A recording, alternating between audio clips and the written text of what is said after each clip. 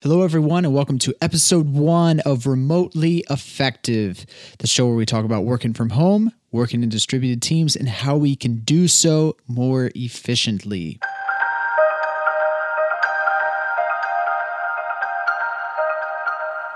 My name is Thomas Lattimore, and I have been working from home full-time for almost 6 years. During this time of working in distributed teams, I have learned a lot about what it takes to have longevity in working remote, whether that's working with different teams distributed across multiple offices, or working with a team of people that are all working from home. It could be multiple different scenarios, and my goal with starting this podcast is to share my thoughts and experiences and trials and failures and the things that I feel like I have learned through all that. Sometimes this show may be a really tight format, touching on maybe a process I've refined or I've worked out over time. In other episodes, it may be more lighthearted and laid back, sharing more funny stories or anecdotes that I've experienced over the years of doing this. I thought the best way to start out this podcast would be getting into why would you even want to work remotely? I mean, tons of companies now, especially when you look at the real big players in the tech industry like Facebook and Google and Microsoft, they strive really hard to have these hip office environments with slick cafes and free food and all the Red Bulls you can drink or whatever. So why work from home? Why choose to work in an environment that you yourself are responsible for?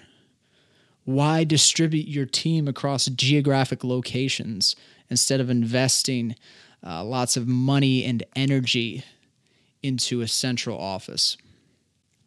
In this episode, I'm gonna by no means present an exhaustive list of why it is important to allow your team to work in a distributed environment, or maybe if you're someone that's currently working in an office that is considering working from home. I'm going to be touching on a few different reasons why it can be really beneficial. And the first and biggest one, and probably the reason that a lot of companies start hiring remote, is that it doesn't lock you into the talent in your region. So whether you're in a big city or your office location is more rural, out maybe in a part of the country that doesn't have a real life in whatever industry you're in, it doesn't lock you into just hiring the talent or asking people to relocate to the geographic area that your company is located or that you have offices located. And in my experience, in addition to expanding the availability that you can hire, it also increases the depth of experience and knowledge of people you can hire. Because in order to get real experience on the job, real solid working experience, that takes time. That takes putting the effort in, putting the many times months and years into the job to really gain the knowledge and expertise, especially when you're in a field like software development or something tech related. But many times with those years of experience comes more commitments. That comes, some cases a family and a mortgage and social commitments and more ties to the community that you live in that make it less enticing to want to relocate to another part of the country or to another country altogether. Even just in average, remote position to receive, 3, 4, 5, 600 applications. And a lot of those will be ones that, aren't necessarily relevant, but a huge percentage of them will be ones that you'll be able to consider for the job in many cases. Working from home also offers your team better flexibility to create the work environment that they enjoy. So if you have people on your team that are really social, that like to maybe get that office environment, maybe get that social interaction day to day, they can go out to cafes and coffee shops and go to co-working spaces and get out and work in the way that best suits them. And for any of your team that maybe are more introverted or really like solitude while getting the work done, they can develop that really isolated quiet office environment in their home that works best for them to get the job done. Let your team work the way that works best for them rather than trying to shoehorn all these different types of workflows into your office environment. It also doesn't waste your team's time in a commute.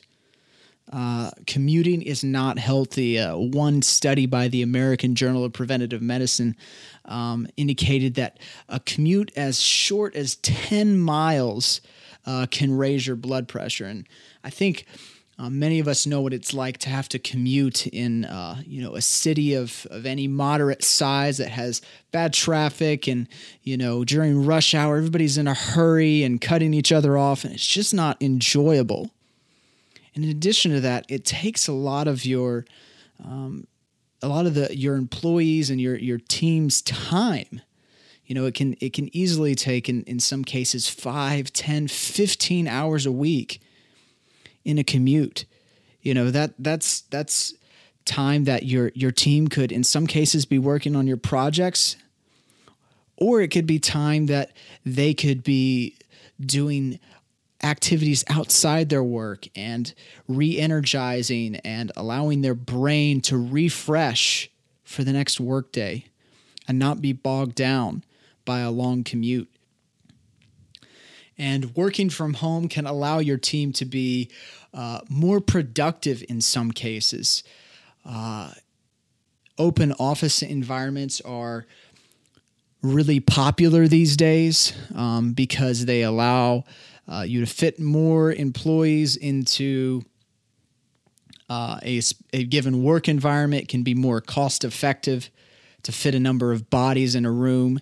And I know people try and sell it as like, oh, it's more collaborative for people to, look across the desk at another person and not have to walk around the cubicle or walk around to someone's office. It creates this nice energy, this collaborative environment.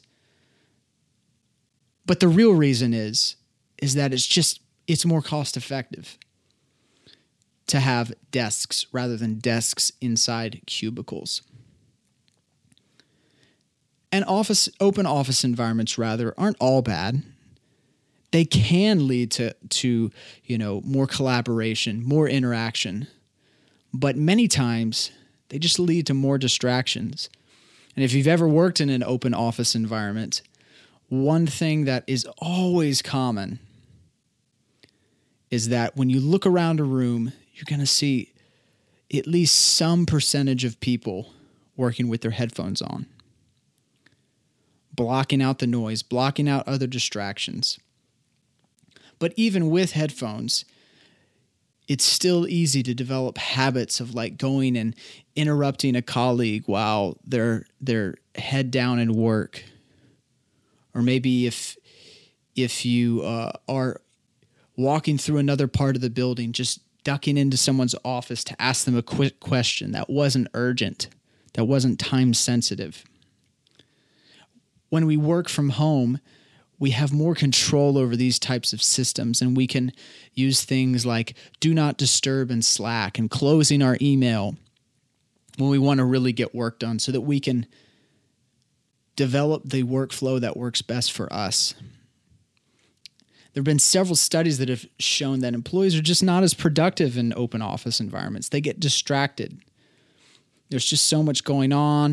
In many cases, these are huge rooms that are completely open, that are just a sea of desks with sound panels on the ceiling and surge protectors on the floor. Working from home allows you to focus with less interruptions. For the first few years of my career, I split my time between an office and home. And though there was a lot of benefit going to an office, there was some great collaboration, great camaraderie that happened during that time. Most weeks, the real deep work that I got done, the most lines of code I got written, were on the days that I was working from home, not the days that I was in the office. And that wasn't because I invested where I was working longer hours at home. It wasn't the case at all. It's because I was able to focus in an uninterrupted fashion for hours at a time. So I encourage you, if you're someone who maybe feels frustrated, maybe you're working in an open office environment right now. You maybe aren't happy with how things are going. Maybe talk to your team about starting to have a work from home day or splitting your time between the office and working from home somehow. And if you're a manager or an employer and you're having trouble finding talent, finding people to fill the positions, start to think about ways that you can implement processes and changes in your workflow, changes in how you do work day to day that would allow for people on your team to be integrated outside of your geographic location, outside your office, whether that be across the state, across town, maybe to the other side of the country. In the last 6 years, working from home has allowed me to really enjoy my work. It's allowed me to not get burnt out on a commute and a drabby drive to the office. And I know a lot of people do that. It's not the end of the world. There's a lot of bigger things to complain about. Overall, I feel very blessed to be able to do what I do for a living as a software developer and be able to do it for as long as I have now. But I am thankful that I have been able to do it full time from home for as long as I have. And it doesn't come without its hardships, and that's what I'm going to get into in later episodes. But today, I just wanted to start this podcast off really just talking about how great working from home can be. Offers such flexibility, such good benefits. In my opinion, it is one of the biggest benefits you can give your team above whatever special software you might have or special perk you may have in the office. Allowing your team to work in the way that best suits them. Maybe that is an office. Maybe it's an office part of the time and at home part of the time. But whatever it is, allowing them that flexibility is one of the greatest benefits that you can provide people on your team. It also can convey a sense of trust, a sense of autonomy to people that you work with on your team, that you're not looking over everybody's shoulders. It can decrease the amount of social pressure, which does present its difficulties at times. And again, we'll get into that in later episodes. If you don't currently offer work from home options for the people on your team, I highly recommend you do so. Or maybe you even need to consider it for yourself.